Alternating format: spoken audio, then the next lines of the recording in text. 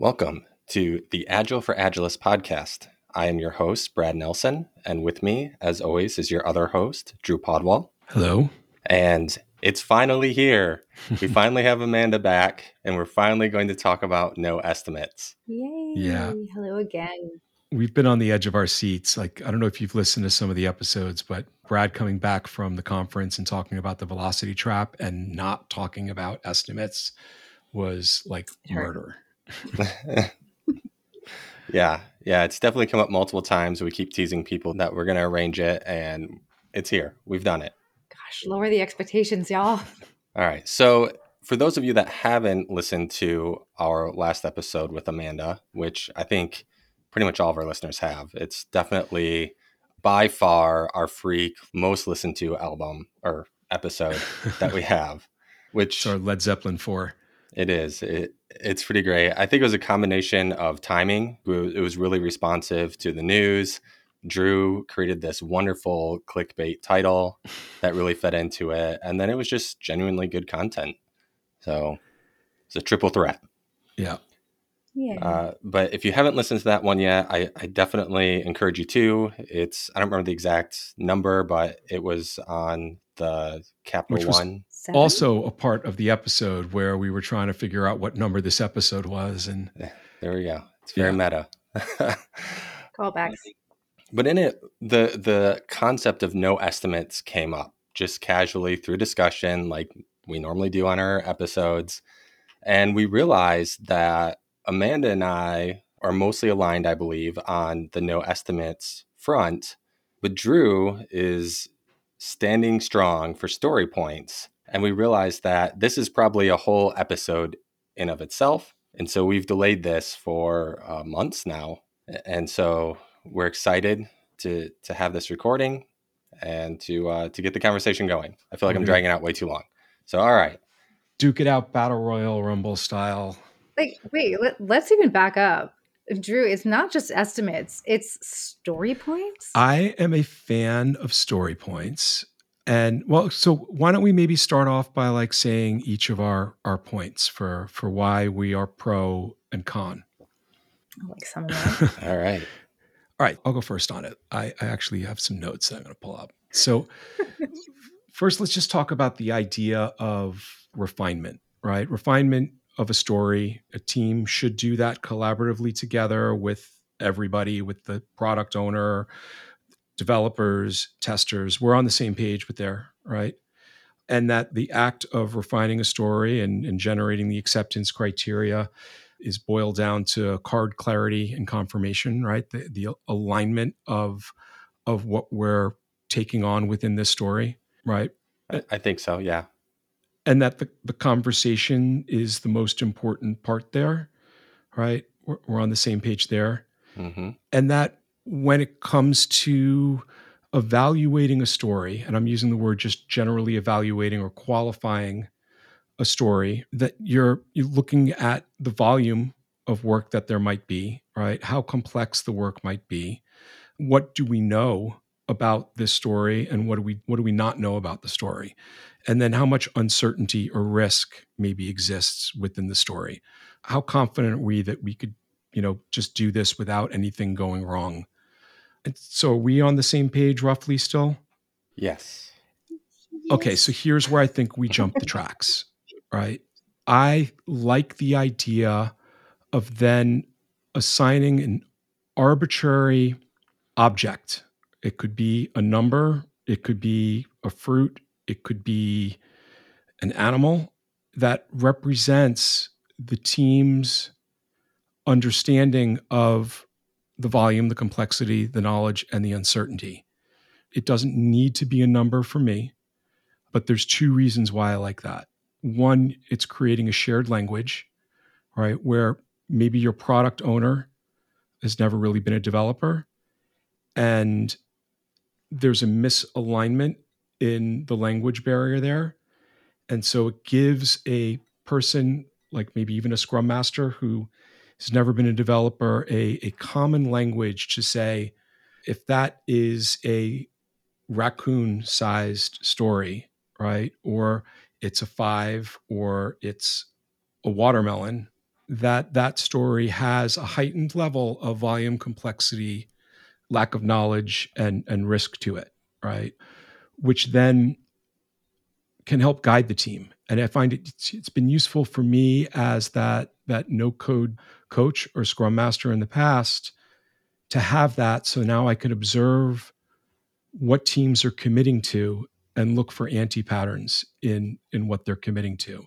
Like, for instance, most of the teams I've ever worked with, if they had more than one 8-point story in a sprint, there was a really good chance that something was not going to go well in that sprint, right? And so if I see in their sprint plan that they've committed to 2 watermelons or whatever it is, right? It now is an indicator for me of something that might be a coachable moment. And it's not for me to say we only can ever have 1 watermelon in the sprint. It gives me an opportunity to say, hey guys, I've noticed that we've got 2 watermelons in the sprint. And based on our historic data, when we've taken on more than 1 at a time, we often have something that goes wrong. What would you like to do about that? Is there a potential for us to split one of these watermelons? Do we want to defer one of them? Do we want to talk about the risk and the uncertainty about one of them again? Like, what information could we maybe provide today to turn this watermelon into a grapefruit? And so it's a great shared language, and it's a tool that I really think is valuable, and it's a way that creates a wonderful representation of what it is that we're really trying to get the teams to focus on, right? And I'm going to pass it back in a second. But the last thing I want to say on that is, in high maturity teams where they've done lots of sprints together, they already have that shared language. They don't really need that because they know how to work well together and how to communicate with one another, to where they don't need points. They don't need objects to represent complexity, risk, and unknown. They've developed the chops to do that. All right. So what I'm talking about is really more for teams like early on, to help them to focus on what's important. Right. When I do my workshops for story points, what I tell them is day 1, it's going to be wrong. And that's okay, as long as we're having conversations about it. And so at the end of the sprint, if something didn't get completed at the end of the sprint, I'm going to ask the question of, what is it that we wished we knew at the beginning of the sprint that we didn't know that caused this story to pop out the other side of it, right? And, we said it was a 3-pointer, or we said it was a tangelo. Knowing what you know now, how will that help you to better estimate stories in the future? So that's why I like it. Clarifying question. Sure. When you say estimating, what are you estimating? Estimating the volume, the complexity. I mean, like, those are the factors that you're using to decide the estimate, but like, what items are you estimating? Stories. Okay. That was just my defined question. Like, Okay. Is it like stories? Is it tasks? Is it defects? Is it epics, features? Is it everything? So, okay. So the way that I look at tasks is, have you guys ever heard of poultry oysters? I've heard of it. I don't know what it is. Do I need to Google this? Where the wing on a bird, whether it's a chicken or a turkey, meets the body, there's a muscle there that looks like an oyster almost, right? And it's the most delicious piece of meat on a bird, right? It's got the flavor of dark meat, but the consistency of white meat. And so they're known as chef snacks, because in restaurants, chefs will just pluck them out and pop them in their mouth and not serve them to the customer because they're just that good, right? And I refer to tasks as chef snacks. We don't bother with them. If the team wants our Scrum Master's assistance and a product owner's assistance, and they want to have a level down below the story to further refine their work, that's a space for them, right? That's their private space. They can do it however they want to do it. And I'll be a part of that to any degree that they want me to be a part of that.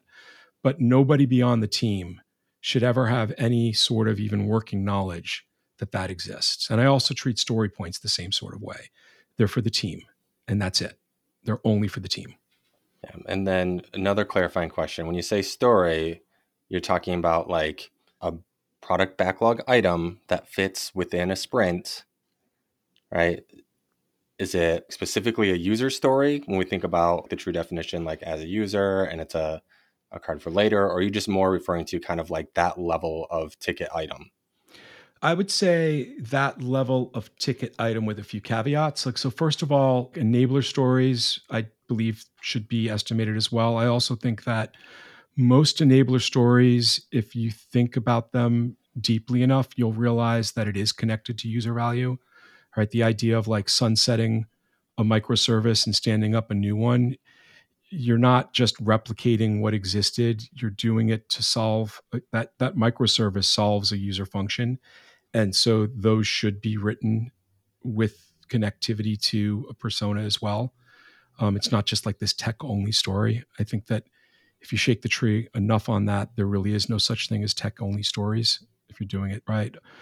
Now, for like defects and bugs, the way that I quantify a bug is something that gets found within the sprint and it gets attached to the story, right? It's just maybe a task attached to the story.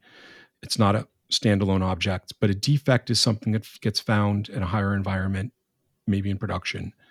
And I believe that it's good measure to, well, it's definitely great measure to refine a defect, right? And I'm not a stickler to this to say that all defects need to be estimated, but there are teams that I found that have found that very helpful, and it helps them to then slow the process down a little bit. Like that's another thing that I use, whether or not a story has an estimate or not, as the canary in the coal mine. If I start seeing stories in sprints that don't have estimates, I know that they haven't been refined, because estimating is the last act of refinement, at least the way that I coach, you know? Gotcha. Yeah. And I do defects and bugs the other way around, but that's part of the problem with our industry is like there's not great consistency, and a lot of times people just default to whatever their ALM is configured to be, which is why I asked the clarifying question on story. Because Yeah. like I believe out of the box Jira, they're all called stories, whether you're using user stories or not.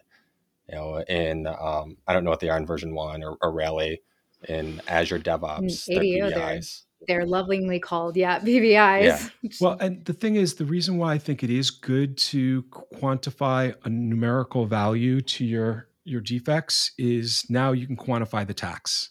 You could say, all right, we've got X percentage of story points that we're working on versus X percentage of tax, right? And it's a great way to then use that to show leadership as a way to maybe decrease the team's capacity a little bit and slacken up on it and give them more autonomy to fix and resolve tech debt, or increase the number of enabler stories that are designed to improve performance and things like that.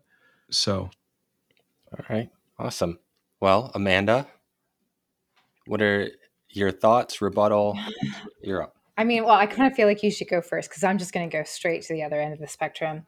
But I'll gladly just go there already. Yeah. So for me, and it's funny because I was listening, I was brought back a good decade there, and I was like, oh, I remember when I used to wholeheartedly believe this was the best, most useful stuff ever, and it's kind of actually a really good feeling, and it made me wonder why I felt that way. I was like, this makes me feel safe. This makes me feel like I can make sense of it. It makes me feel like I have control. It makes me feel like I understand what's going on. But when I have that feeling as a scrum master or as a manager or as a leader. I definitely didn't have that as dev. And even when I do hear this from devs, it is almost always because that's what they're looking for. They want rules, they want comfort, they want someone to tell them how to do it without even bothering to care why. And the worst part of estimation is that it almost becomes a religion. And you have You always on a team, unless you've ever had one that was all like, woohoo, yes, let's do estimation from the get-go. I've never had a team that's all like, let's do estimation. You have one or two people who are like, it makes sense. And then you have the rest of the team going, oh God, fine, it's like a 3. And so you're dealing already with like, okay, yeah, maybe it gets them to storming faster. That's a plus. But for me, it's like you're always bypassing into, okay, good rules. And then you're stuck in the process for the sake of process. And then you're stuck in Scrum for Scrum. And then you're stuck in, my Scrum Master is a rule person who is here to book meetings and run them and make sure that we have numbers that work. I have like 50 other points. But I think that for me, when I was like, oh, it feels so good, that's where I check it. I 100% know that's where it's coming from. And when we start talking about the process, when we're so focused on the process, we've just completely missed the point. And companies stay there forever. Teams stay there forever. Individuals can stay there forever just because it makes them feel good. And that's not agile. Like, that's static. I understand, or I believe that I know and I can trust it. Like, part of our job is to get them very familiar and comfortable with change.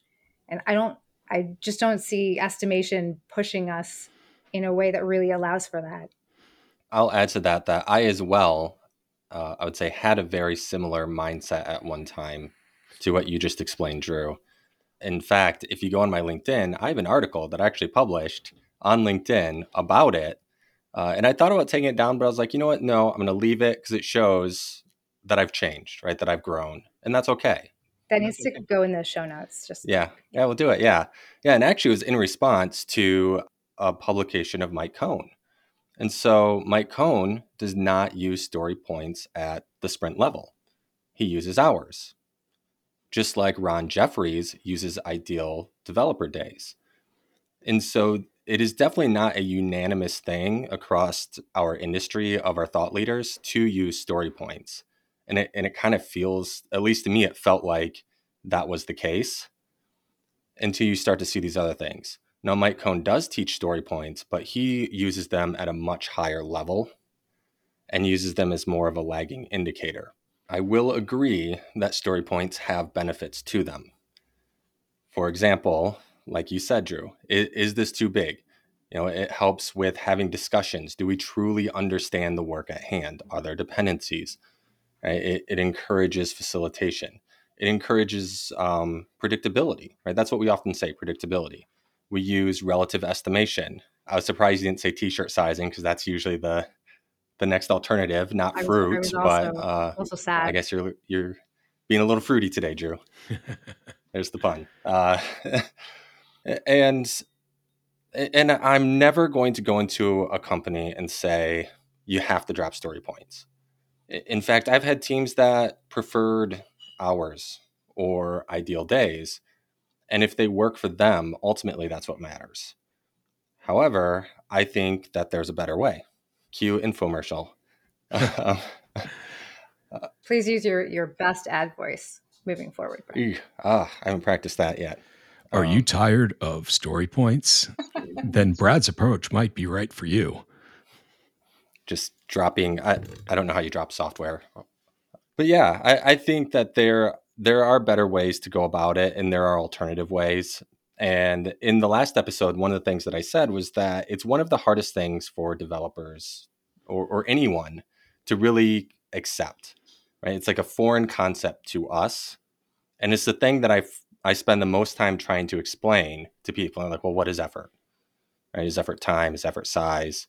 In the last episode, I gave the example of if you walk a long distance or run a short distance, what is the effort of one versus the other? Drew was being, I don't want to say difficult, but gave me the answer that no one else has ever given me, which is the walking is harder. But the whole idea is that some things are harder to do but take less time. And some things take longer time. And if they don't fit in the sprint and they take longer time, but you estimate them lower, like that's where you get some of that variance. There's also the law of averages. As soon as you average something, it's wrong every time or most of the time. So there's like a lot of factors that go into it. And there's alternative metrics, which I think is where Amanda was talking about going next, where it's like there's alternative metrics that we can use that are more efficient. Research has proven them to be just as accurate, if not more accurate, and they take less time from the team. Well, okay. So from a metric perspective, I see story points as a team only metric, right? Mm-hmm. The other side of the coin, though, is so in my experience, the normal story that I see is you've got a Scrum team that's like attempting to do Scrum. There's a lot of undocumented work, and work rarely is sized appropriately to be able to fit within the confines of a single sprint. And leadership is just cramming more and more. And so for me, the other use of a story point that I love is it gives the voice to a dev team to say, here's tangible evidence that we're being overworked, right? We need to run an experiment where for the next sprint, we only work on X number of story points. And we believe that if we can limit ourselves to 32 or 23 or whatever that arbitrary number is, that we can meet every single one of our commitments, and we just ask during this experiment that, you not add or change things that are in the sprint, that you don't backdoor things to anybody else, and that you just let us run this experiment. Because I find that developers and business stakeholders, they speak a completely different language. And it's really hard to create that shared language between them. But being able to see the metrics for why things are actually unachievable and unsustainable is helpful to then put a stake in the ground and say, no, the team cannot take another story in this sprint. 32 points represents the total volume of complexity, uncertainty, and risk that they feel confident being able to work on in a single 2-week sprint. And it creates that line in the sand that, helps business stakeholders. You can grab them by the back of their neck and be like, this is why. And I've found that that's been very useful. And this has been Stakeholder Management by Drew Podwal. Yeah. Just treat him like a little puppy. Actually, anyways, maybe that's another episode. Can we go back, because you have said a couple times now that story points are for the team only. And yet now we're saying we would use them to basically barter, let's be real, with the business stakeholders and to tell that story, which predominantly is usually the first reason we give for using estimation, or why we're forced, and I will say forced, to use estimation. Also, SAFE is like the poster child for leveraging them as metrics and bubbled up, et cetera, et cetera. So can you kind of explain how you deal with that without it becoming then the velocity trap? I just don't let it, right? Like, as soon as I hear people talking about, like, can't the team increase their, right? To me, if the team has said that their comfortable capacity is 32, and we get to a place where after a few sprints, they're meeting that, I might ask in a retrospective, hey guys, I'm noticing that we've been hitting this number with severe confidence, right? It's been 6 sprints right now, and this is not my decision. This is your decision. But do you guys still feel comfortable with that commitment? And would you be willing to experiment with adjusting that now that you've gotten a few more cycles of working together under your belt? And if the team says, no, we're not ready for that, then the team's not ready for that. And I cut my teeth as that project manager who loved the fact that my teams were wanting to work in Scrum, and it was my absolute chief duty to protect them and their process. And so I take the same kind of approach as a coach and a Scrum Master. Is I'm protecting the people who are making a commitment to try and making a commitment to improve. And I will go to, I've been fired. I well, never been fired, but I've definitely not been asked to continue my contract as a result of being that team protector, to make that space coveted. And so, yeah, I won't allow on my watch anybody to start to analyze team's velocity in an unhealthy manner. The thing that I say is that a team's capacity is a representation in number form of the total combined quantity of risk, complexity, volume, and certainty and knowledge that the team feels that they can confidently commit to within a sprint. That's what capacity represents, right? Their velocity is an indicator of their performance as a team together, and the team uses that as an indicator to help guide them towards improvements. Now, I get your point, Amanda, the idea that not all developers want to do that. And I'm okay with that, right? Like I only bring these tools as options and ideas for teams to try based on different impediments that they're facing. What I do talk to them about is, in refinement, the questions that I ask as the facilitator when I've been a Scrum Master. I use fist of five, vote of confidence, right? How confident are we that we're going to be able to finish this story within a single sprint? And then at the end, in sprint planning, how confident are we that we're going to be able to meet this goal? And for me, 5 is we got this in the bag. 4 is it's going to be hard, but I'm confident that we're going to do it. 3 is, you know what? I don't have a high level of confidence, but if everybody else is willing to go along for the ride, then I'm putting my trust in our team unit. 2 is I can't go along with this. And 1 is you're all crazy. And if anybody votes a 1 or a 2, then I ask them the question of what is it that you're seeing that we're not seeing? What is it about the sprint plan, or what is it about the story that you're not seeing? So I love using fist of 5 in absence of story points. But I find the biggest challenge is helping teams to realize that they really need and want and should want to ensure that all of their stories are small enough to fit within one sprint.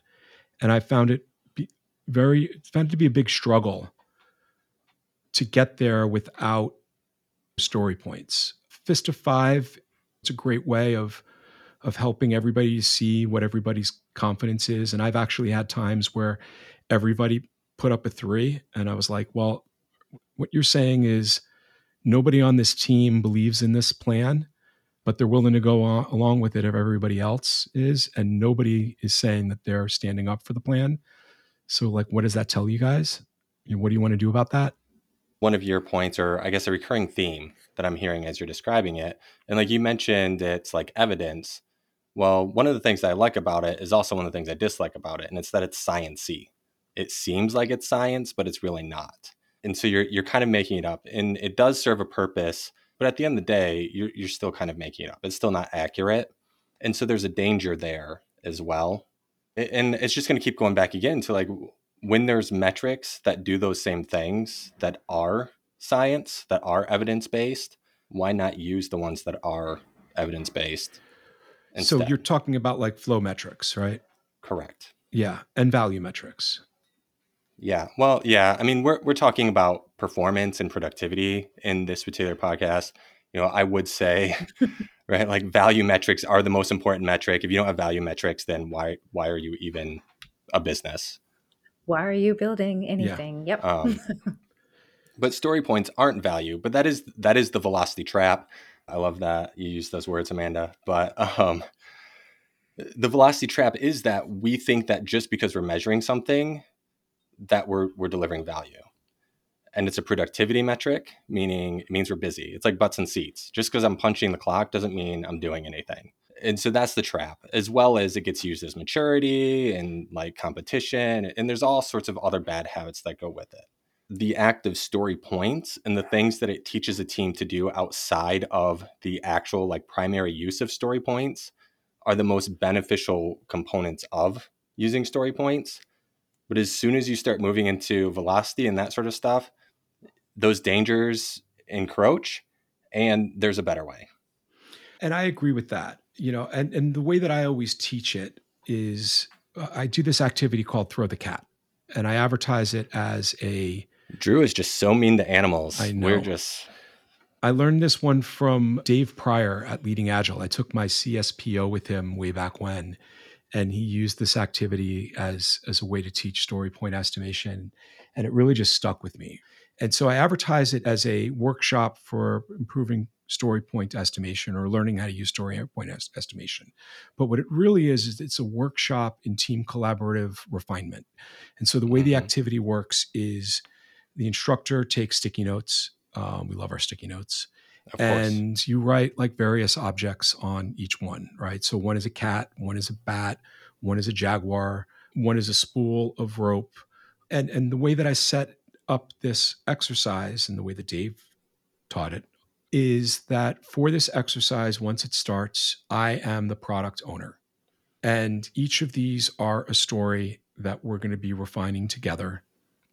And the goal for the exercise is to, once you've refined it, determine which Fibonacci value 1 through 8 does the story warrant, right? The acceptance criteria for each of the story each of this is that you need to be able to throw this object 15 feet in this room without it damaging the object or damaging the floor. And so that's all the instruction that I give them. And so usually everybody's kind of like talking to each other, but nobody's talking to me anymore, right? I make it obvious when I say I am the product owner, but nobody really takes that to heart until about like maybe 5 minutes in, when the first person thinks about it and it's like, Jaguar, is it the car or is it the animal? Depending on how I'm feeling that day, I either say it's a car or it's the animal. And then they say, well, wait, is the bat like the animal or is it a bat? And then I always say, it's actually a vampire bat and it's got rabies. And then they start really scratching their heads. And I'm like, okay, so listen, I'm your product owner, right? We're in a scenario where I'm asking you to throw these things 15 feet without damaging the object or damaging the room. What is it that you need to know in order to be able to figure out if you can actually do this at all, right? Do we need legal to come in from a PETA perspective? Do you need to create a special throwing and catching mechanism for the Jaguar car? Let's think this through for a minute. Like, what are the things? And that's when they actually start really having the conversation and start thinking about things like story splitting, or this is just way too big for us to deal with. Or in order for us to do this, we do need to build a thrower and a catcher.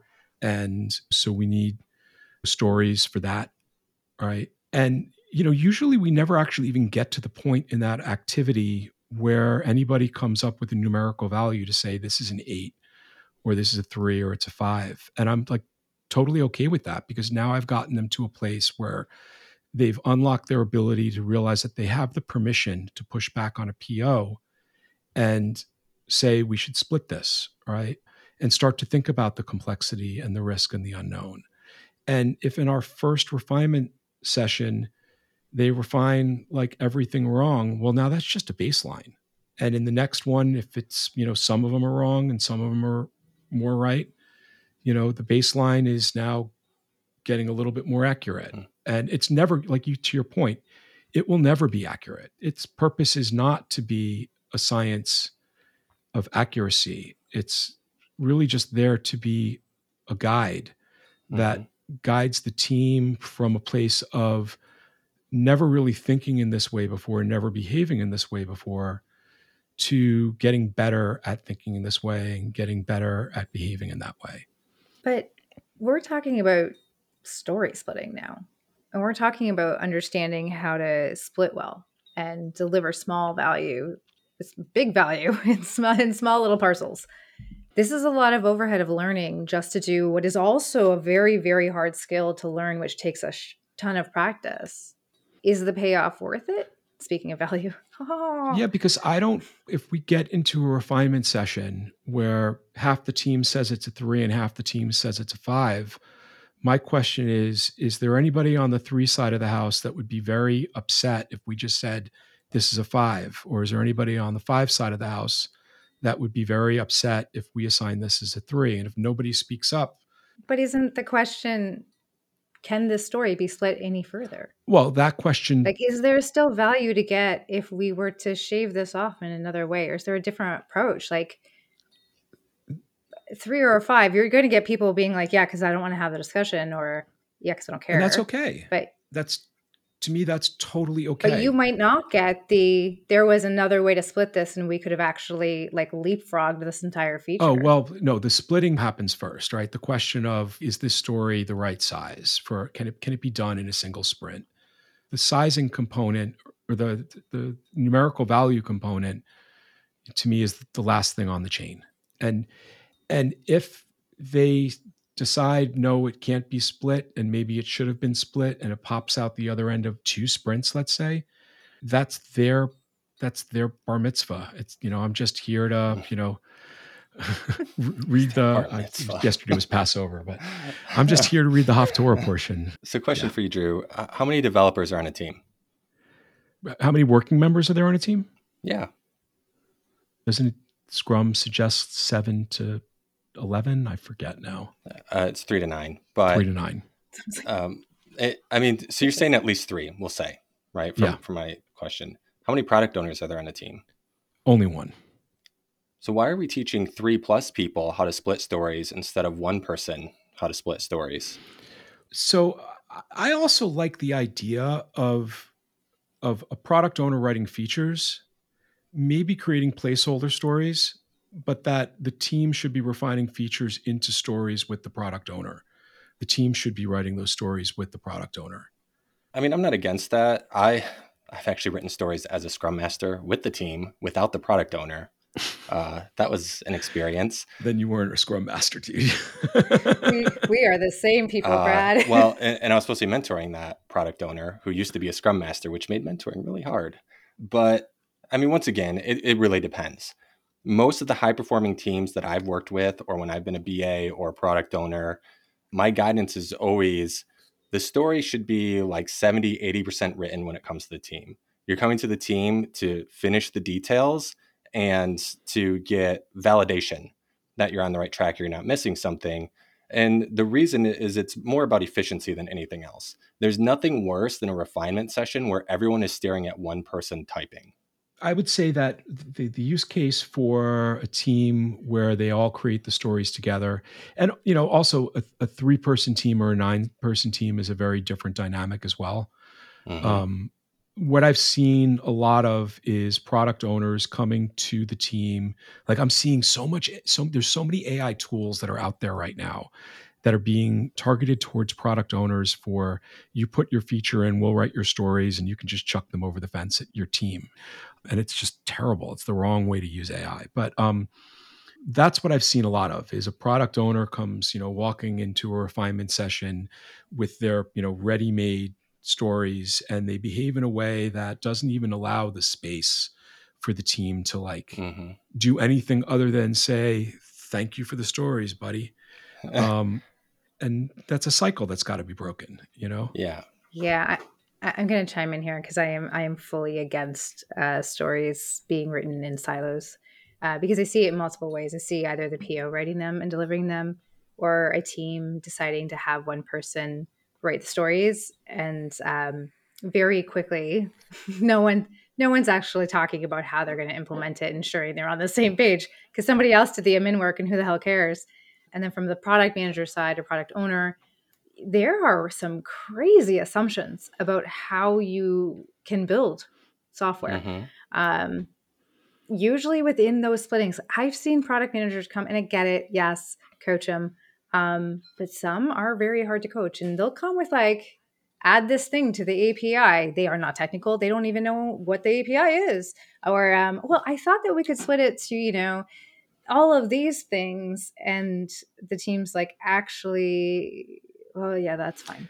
Yeah. Right? Again, like they stop critically thinking about anything because we don't give them that space to do it. So let me throw out a perfect scenario to me, which once again, talking perfects rarely happens. You might even say it never happens, but it has.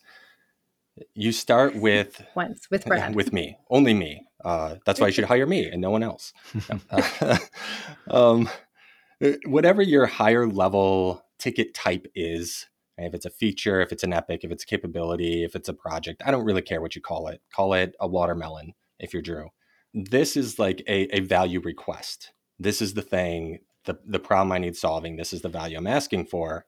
At that point, you should be doing a story mapping session where as a team, you're breaking the stories out and you're saying, this is how we're going to attack this problem. From there, there's busy work is what I'll call it. It's not really busy, but it's like somebody has to do the work of kind of fleshing it out a little bit. That is the work that I'm referring to when I say like 70, 80% ready. Like have one person like kind of take that away, or maybe it's multiple. I don't really care. But in most scenarios, it's usually the product manager, product owner, BA is taking those away so the developers can develop. And then they bring them back and they say, hey, I filled this in. Is this right? Is this accurate? What am I missing? Is there a better way to do this? Is something wrong? And that is really, once again, just about efficiency based on skill sets. And if we're really being, I'll say maybe a little cynical, it's because a BA costs less than a developer. Not sure a product manager does though, just so we're all True, on the same page. But they also have the value tie-in and stuff too, right? There's benefits that a product manager brings. And I don't like when a product manager hires a BA to do all that stuff for them, because then we've created this telephone thing again that we've worked so hard to get rid of. I agree with that as well. Yeah. The other thing that I've seen is that where product owners are kind of checked out and they maybe will come in with a user journey, right? But more likely like I've seen that once, a maybe. PRD, product requirements document, and then review that PRD with the team. And then the team's expected to write the stories. And then in those cases, the stories are always tech-only stories. They're like more like at a task level as opposed to at a slice of functionality outcome level. But I still kind of feel like I love the way that you framed it, Amanda, where you're like, I remember way back when I felt like, having story points was this comforting thing that gave me a sense of control. And I thought about that for a moment. And I think that there is some validity to that, right? Because what I'm saying is it creates a shared language, right? But I still feel that in many circumstances that I've experienced, at least, it can be a great tool that can help teams to accelerate to a place where they've got that shared learning. And we talked about in the last podcast with Todd, where we're talking about, he said this great quote. And if you haven't listened to this episode, Amanda, this is a really good one to listen to. He said, frameworks are a great place to start and they're a terrible place to stop. And I wholeheartedly agree with that. The idea that user story points, to me, it's a great place to start. It's definitely not the place to stop, right? And I think that, well, let me actually pose it this way. If I set it from that perspective, are you guys maybe down off the ledge of a little bit to say that I think it can be a useful tool that could be a great place to start? I think you said this last time. I'll let Brad go. I will say I have used it that way. And through experience in trying it out, I would say, once again, it depends. Maybe some people need it. Usually, like I still give story pointing workshops when requested. I'm asked to do it. I teach Scrum. I teach Kanban. I teach Nexus. I teach Safe. I teach all these frameworks, even though I'm like the anti-framework guy out of the two of us, at least verbally. I do whatever the client needs. With that said, though, I still think that in an ideal scenario, you can skip all of that. Well, that's the point. In an ideal scenario, you could skip so much of what it is that we coach, right? Like that's why in the last episode, I said, I think it's an overreaction. I think the no estimates movement is an overreaction to a real problem, right? And like, but I feel like there are so many ways, like aside from the shared language, which I think if anything came out of this for me, I'm like, okay, yeah, shared language, that's a good one. Are there other ways to cultivate that? Yeah. But it's probably the strongest because the rest of them all either have to be done as well or have to be learned as well and have to be practice behaviors. I think my one thing about story points is always about the fact that it's a lot of cognitive load for stuff that you have to do anyways and you're going to have to learn anyways that is actually divorced from story points unless you're looking at more of that velocity metrics, trying to understand when something will get done, because you are talking about predictability and estimates and things that don't exist in any common sense land. And I get it, business is not a common sense land, but I don't know. Again, I'm not a consultant, so I have the luxury of being like, no, you want to do story points? Cool. Let's go have a long chat over coffee about what you're experiencing as a problem. Because I guarantee you it's not the answer. And it never is, because it's not the pain point. Pain point's always something else. The pain points, we don't understand how to implement. We don't understand how to talk. We don't know how to talk about anything. We don't know how to talk to our product manager, to your point of shared language. Or simply, there's too much work, and then like high WIP limits, and your proof is that nothing is coming out the other end because there's 20 things in progress and 3 developers. Yeah. Well, the thing with story points is it's an effort. There's an effort that goes into estimating. It takes time. It takes effort. There's effort in learning it. There's effort in applying it to velocity. Whereas statistically speaking, through research, people trained in research, people with doctorates that are way smarter and better at this than me, have shown that teams consistently deliver the same amount of items in a duration, whether it's a week, whether it's 2 weeks, whatever it is. And if it's inconsistent, it's the same problems as if your velocity is inconsistent. They're too big, they're not understood well enough, so on and so forth. And so if I could get you the predictability and all of the other things that you're asking for with zero added effort, why wouldn't I do that? Okay. I mean, that's a fair assessment. I think I just don't understand. So if now we're just looking at the number of stories, right? I think that's what you're saying is we're looking at the number of stories. Correct. Right? Like it's more than an average, but yes. All right. So we're in a sprint planning meeting. We've got 12 stories the team is committed to. How do you know then at that point in a sprint planning session that the team is actually maybe not realizing something? So I would say, one, it doesn't matter. Like research has shown that it doesn't matter. It's the same, like people will say like, oh, all the cards have to be the same size. They don't. Research has shown over time, it does average out. There are other things though. If you put card aging on there, that's a great way to kind of track. Oh, this was very large. It took us extra amount of time. There's extra dependencies, whatever it was. There's ways to track that sort of stuff and to learn from it. But I will say once again, like, let's stop making excuses for product people. We have a serious problem in this industry in product. There's some amazing people out there. Most of them hate Agilists, by the way. And like there's Teresa Torres wrote a book, Continuous Discovery Habits. I actually on LinkedIn was like, I think this is a little extreme. And she called me out and she was like, what was so extreme by it? And I was like, I don't remember. So point to her. But I do remember it just being kind of an ideal scenario. Once again, we've said that several times. And some of the stuff just didn't seem to align with my experiences. But with that said, how did we get Scrum Masters in the first place? How did we get Scrum teams in the first place? We train them. And so I think as an industry, we have to commit to training them. And if you're a Scrum person, the Scrum Guide specifically says you serve the team, the product owner, and the organization. And yet most Scrum Masters that I coach are only focused on the team. And most managers, that's what they expect, is that you're only focused on the team.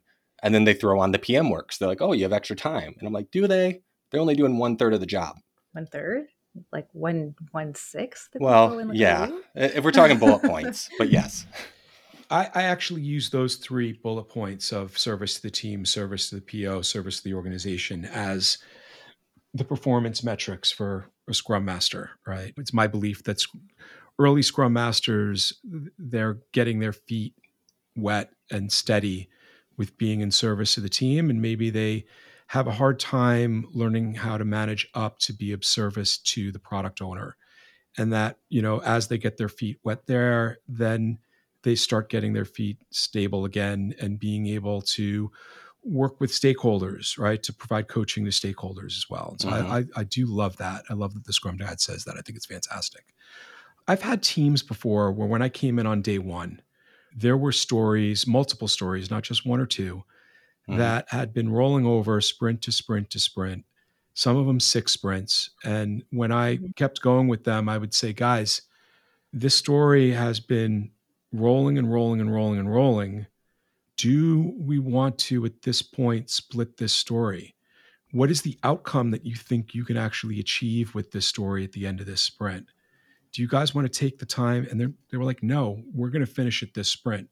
And then still 3, 4 sprints later, the denial of that particular organization, the product owners, it was lazy product ownership. It was easier for them to allow their developers to have their dev only work than it was for them to lean in and work with them to connect those stories to value and work with them to split them. And I don't know, I still think that story points are useful in that kind of circumstance, right? Because you're able to at that point, right? Because usually when I see that, it's always, Jim or Barbara, they own that story. They've been working on that story for the past 6 sprints. That's their story. They know what it is. The rest of the team doesn't know anything about it, right? Having the ability to do story pointing on it allows everybody to weigh in a safe way without the risk of harm or foul or injury. Yeah, I would say usually in those situations, nobody else knows the work. So they're just like, I defer to Jim or Barb or whatever the answer you said. Sorry, I cut you off, Amanda. And they still have to explore, what was actually, what is the work going on there? I mean, God, 6 sprints. What is the work? Yeah.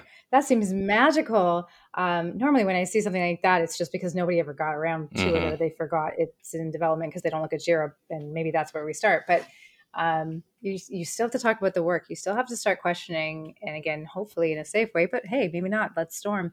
What is supposed to be the outcome, and how can we break this down? Yeah. And again, you still have to do the meat and potatoes, even when you sprinkle a little parsley on top. It's not really actually where the good stuff is. Yeah, that was where my thought. Sorry to anybody who loves parsley. Have you ever been in an organization where all the developers are heroes? And Yes. will not. Was I one of them? Will not admit that maybe something's too big, and for sure, will not admit that they're taking on more work than they should. But usually, to Amanda's point, is that it's usually not the ticket itself that's too big. It's the amount of items they've taken on. And I had a team I used to tease when I was helping them with their daily scrum, because they're a scrum team. I would observe Scrum Master. For this team, the Scrum Master typically facilitated it. And then when it was done, I would see they assign tasks. It was a physical board. They assigned people's names to the cards. Yeah. And I'd go up to the one guy and I was like, hey, I see you have 3 items in progress right now. And I've seen the 90s hacker movies where the hackers are typing on 2 different keyboards at once or running down the thing. And I haven't seen you doing that. So are you actually working on all 3 of these things at once? Or can you actually only work on one at once? And I threw a little bit of humor in there and they're like, oh yeah. And I would get a laugh out of them. And doing that enough, they started to realize oh yeah, let's finish something before we start something else. Yep. And then it's, especially with the hero complex, right? Maybe it's more about priority. Maybe it's more about taking time for knowledge transfer. Maybe it's actually that they really are working on 2 or 3 things because those tickets weren't even ready to be there in the first place. I don't want to get into definition of ready, but they took something on that had dependencies externally or needed input, and it's just sitting there because they're waiting for that person to email them back or a ticket to finally get through another support system, and then they can work on it. And then they actually just mean to, actually learn how to block tickets properly and have an actual signal for that. So we know what they're working on. I will say in that organization, the thing that helped me to get everybody unblocked from that mindset and move forward was at the issue level, right? Not at a story point level. What I did was I created a new issue type in Jira called unplanned work. And then there was an issue also already there for a defect and a story and an enabler story. And so at the end of every month during the full company presentation, I would show, the percentages of where time was being spent. And I would ask people like, what do you see? Right. They're like, oh, we see that there's actually more defects being worked on than stories that are being delivered. Right. There's more unplanned work than there is planned work. And I would say, love well, that. what do you want to do about that? Right. How do you think that that's hurting us? So you remind me, I did not need the story point value to show the size of the defect versus the size of the story versus the size of whatever, right? And I guess I probably could have used cycle time to say that, like, from the time that it entered into the queue to the time that it was marked as done. But I don't like hours anywhere. Like, I get really, really anxiety ridden whenever I hear anybody talking about hours anywhere near the Scrum team.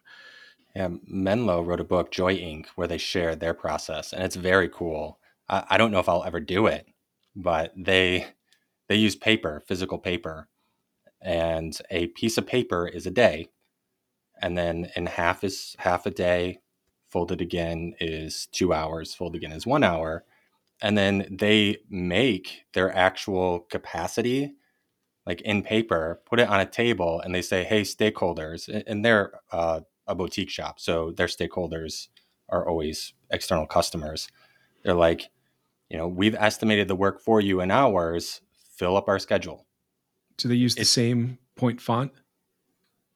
Yeah, Yeah. I don't have that much details. They do free tours as well, virtual ones, even if you request. It's a really cool, kind of cute concept, and it works great for them. Like I said, I don't think I would ever try it, but that is an example that has been published that supposedly works. And suddenly all of the thick chisel tip Sharpies were removed from that company. It's a 0.03 only, please. Yeah. I'm persuaded. I still think that the thing that I take a little bit of issue with is the idea that spitting out a number is really that much additional effort, right? Like, I don't believe that there's no science, there's no perfection to this, because it's not about getting a perfect number for me. It's just, to me, it's really just about that shared language. But I will say this, I came armed in this conversation because what you guys were saying last time was the predominant reason why you didn't like it was because it gets weaponized, right? Mm-hmm. Well, admittedly, you kept like taking that out of our equation, so we'll put that back on you. So the thing to me that I was going to respond to with that is that if we're removing it, we're obfuscating it, and the Scrum value of openness and transparency, like that goes, like the idea of like hiding data from senior leadership, to me, goes against those values. Yeah. So I'm very disappointed that you guys didn't bring that up today. And well, those things are based on empiricism, and empiricism is based on historically looking at what you've done, and that, my friend, is throughput, not science-y velocity. Yep. Mic drop. No. Yeah, it's hung up, so I can't. Yeah. Look, I think that in early Agile culture organizations, story points can definitely be a thing that can be helpful. They might not be a thing that can be helpful. Like, if it go into a scenario where nobody wants to do it anyway, then that's not the hill that I'm going to die on. It's not appropriate to go into a high culture Agile organization and say, all right, now everybody's got to start using story points. Like, that just doesn't make sense. They've already got that shared language. So, to like what Todd said the other day, there's so many methodologies that are out there, and there are things about each one of them that may be right for an organization. Mm-hmm. There's no such thing as a one size fits all methodology.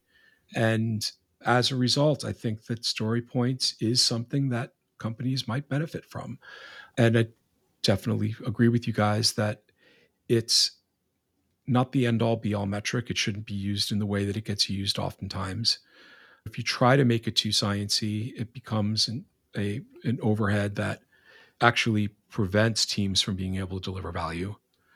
But I think it's a viable option depending on the scenario.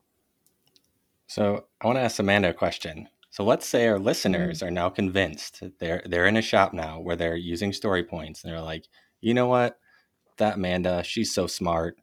I want to try this. But my organization has this expectation that I'm using points now. What would be your suggestion to start moving down the path of no estimates? I mean, it depends on the culture. Number one, shell game, 32 points. Yes, here's this placeholder story. It's, where are they getting the metrics from? Do they even look at your board? No, I'm not that person. But honestly, for me, are you in a team that you could actually safely experiment? Are you in an actual agile company that allows you to experiment with the way that you work?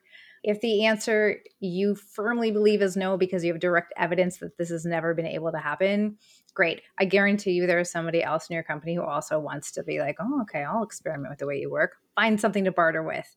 Even if it's like, I'll bring you lasagna for 5 weeks if you just let this team do this one time. Hopefully you are in a little bit more of a flexible world, or you have a time where you can just try, or you create a separate. No, I'll stop. Do the research. There are tons of articles out of there. Like when this first came out, quite a while ago, as hashtag no metrics, so many articles have been written. Yes, there's articles on both sides, but I guarantee you at this point, most of them are no estimates. Find alternatives, because you are going to have to answer, well, then how are you going to know if you're going to be able to deliver? Talk to your team. Are they comfortable with that?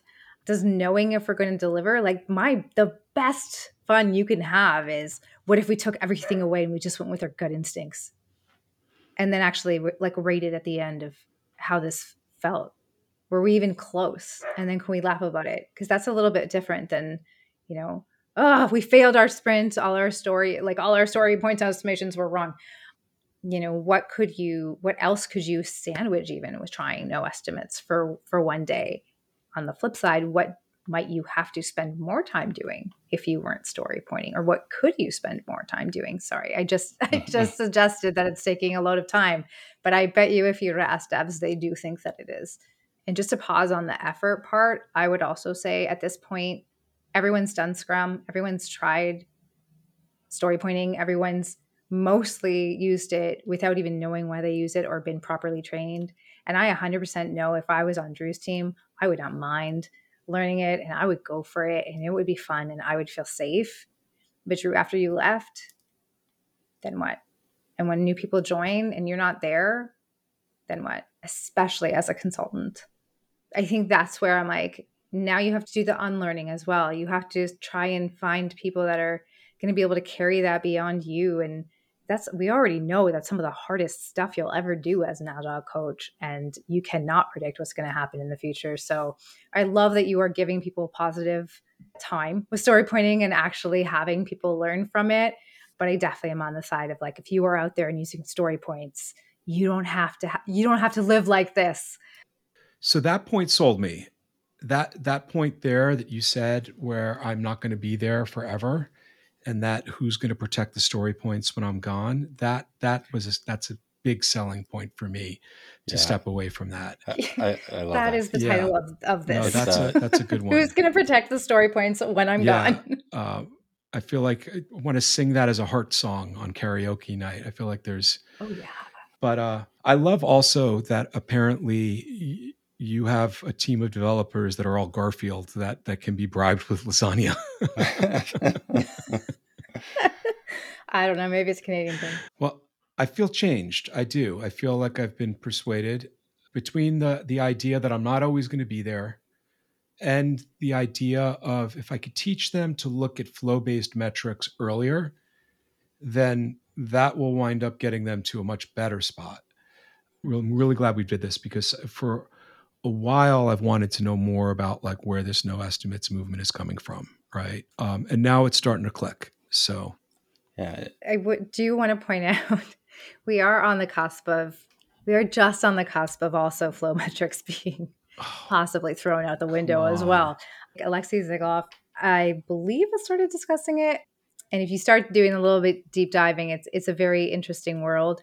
It does kind of just bubble back down to the possibly being weaponized, really actually in the end still just being estimations. I mean, scientifically, mathematically, yes, we do have an 85% confidence level, but Yeah, but it's definitely a different world. Yeah. but here's the thing, though. I forget what tool it was, but there was some plugin for Jira that we wanted to use, and it was built in such a way where it was only built for the teams that were idealized teams that were working in this way perfectly, and filed a ticket with one of the, and I love doing this. I'm always doing this kind of thing where I'm trying to talk to somebody in product at the companies that have these tools that don't work the way that I want them to work. And we talked about it for a bit. And I was like, look, you've got two types of customers out there. You've got customers that are doing Scrum and Agile practices perfectly.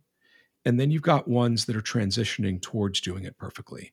And the way that your tool is set up right now is it's not flexible enough for it to allow those transitioning to become more perfect.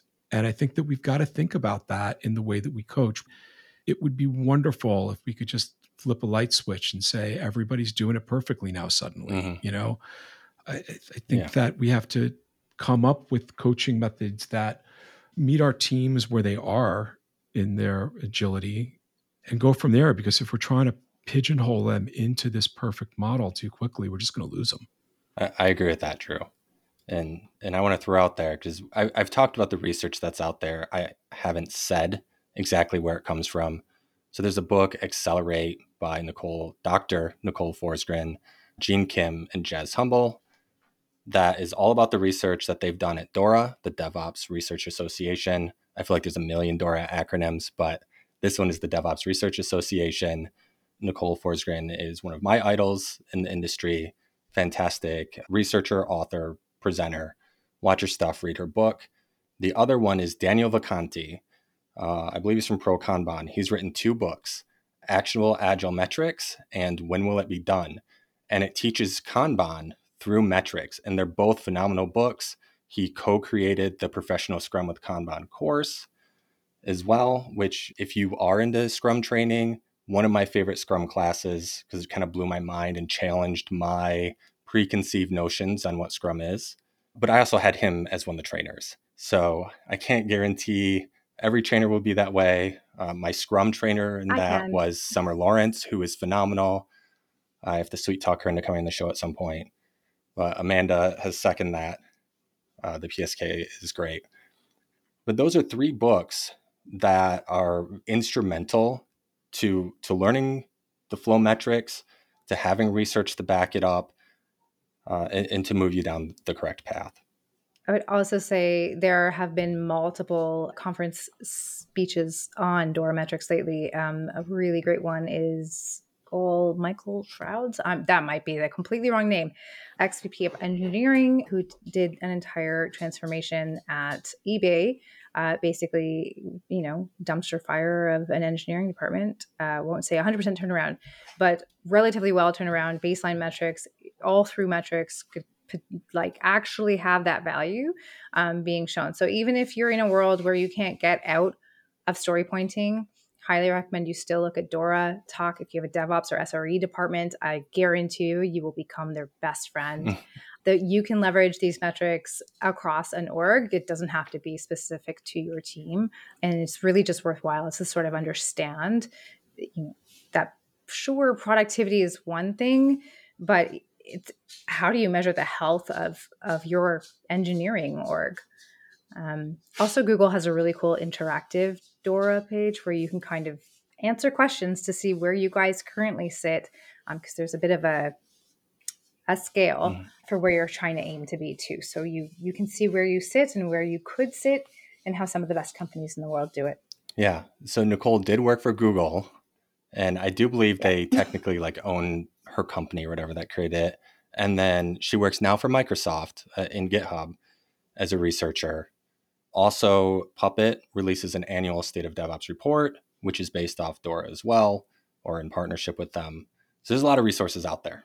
And lastly, I'll plug myself, Velocity Trap, my presentation. If it's in your town, come check it out. If it's not, reach out to me.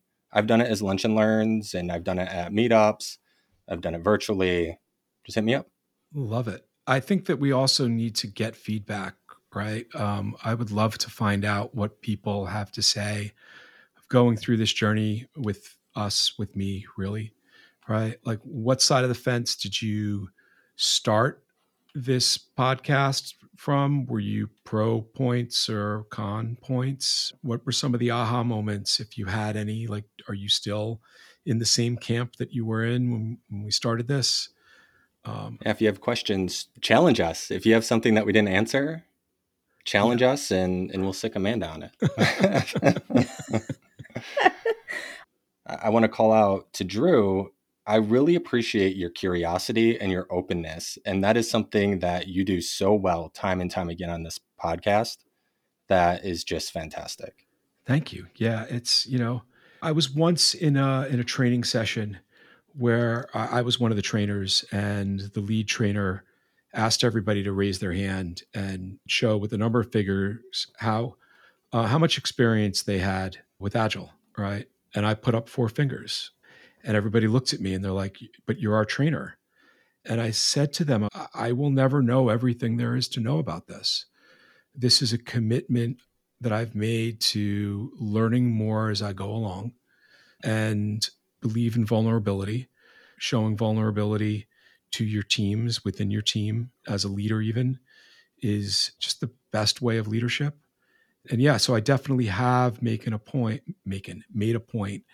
to be vulnerable on this podcast and admit when there's something that I don't know, and allow myself to be very open or transparent to my thought process of how I start and finish and evolve. So I appreciate you for pointing that out, Brad. Thank you. Yeah. Yeah. There's also the Dunning-Kruger effect as well. Right? The less you know, the more confident you are in what you know. And the more you know, the more you realize you don't know. Yep. I was half afraid, full transparency, that I was going to come, we were going to do this and Drew was going to talk me into it, because I have been known to, in the middle of a meeting, go, oh.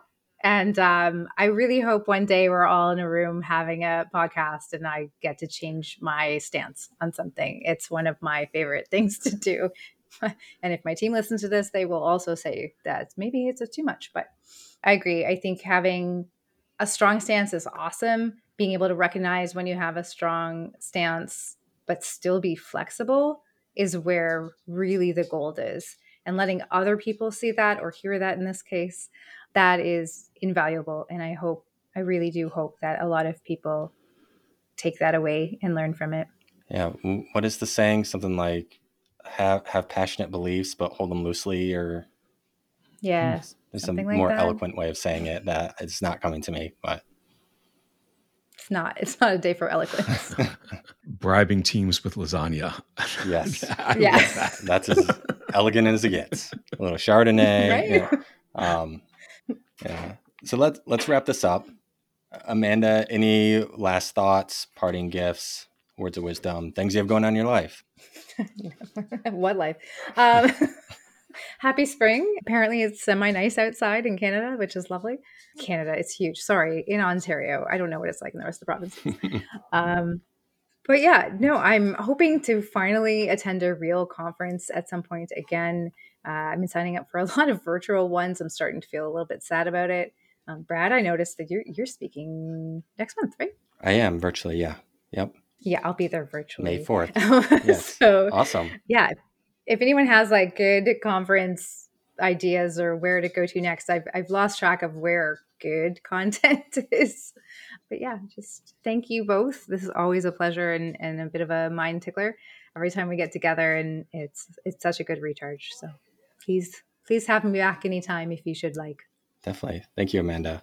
And Drew, sounds like you have, I don't know, a little ruckus going on over there, but parting thoughts. Yeah, I would say that if you're doing story points right now and it's working for you, maybe find something else to go figure out, another impediment to go improve on.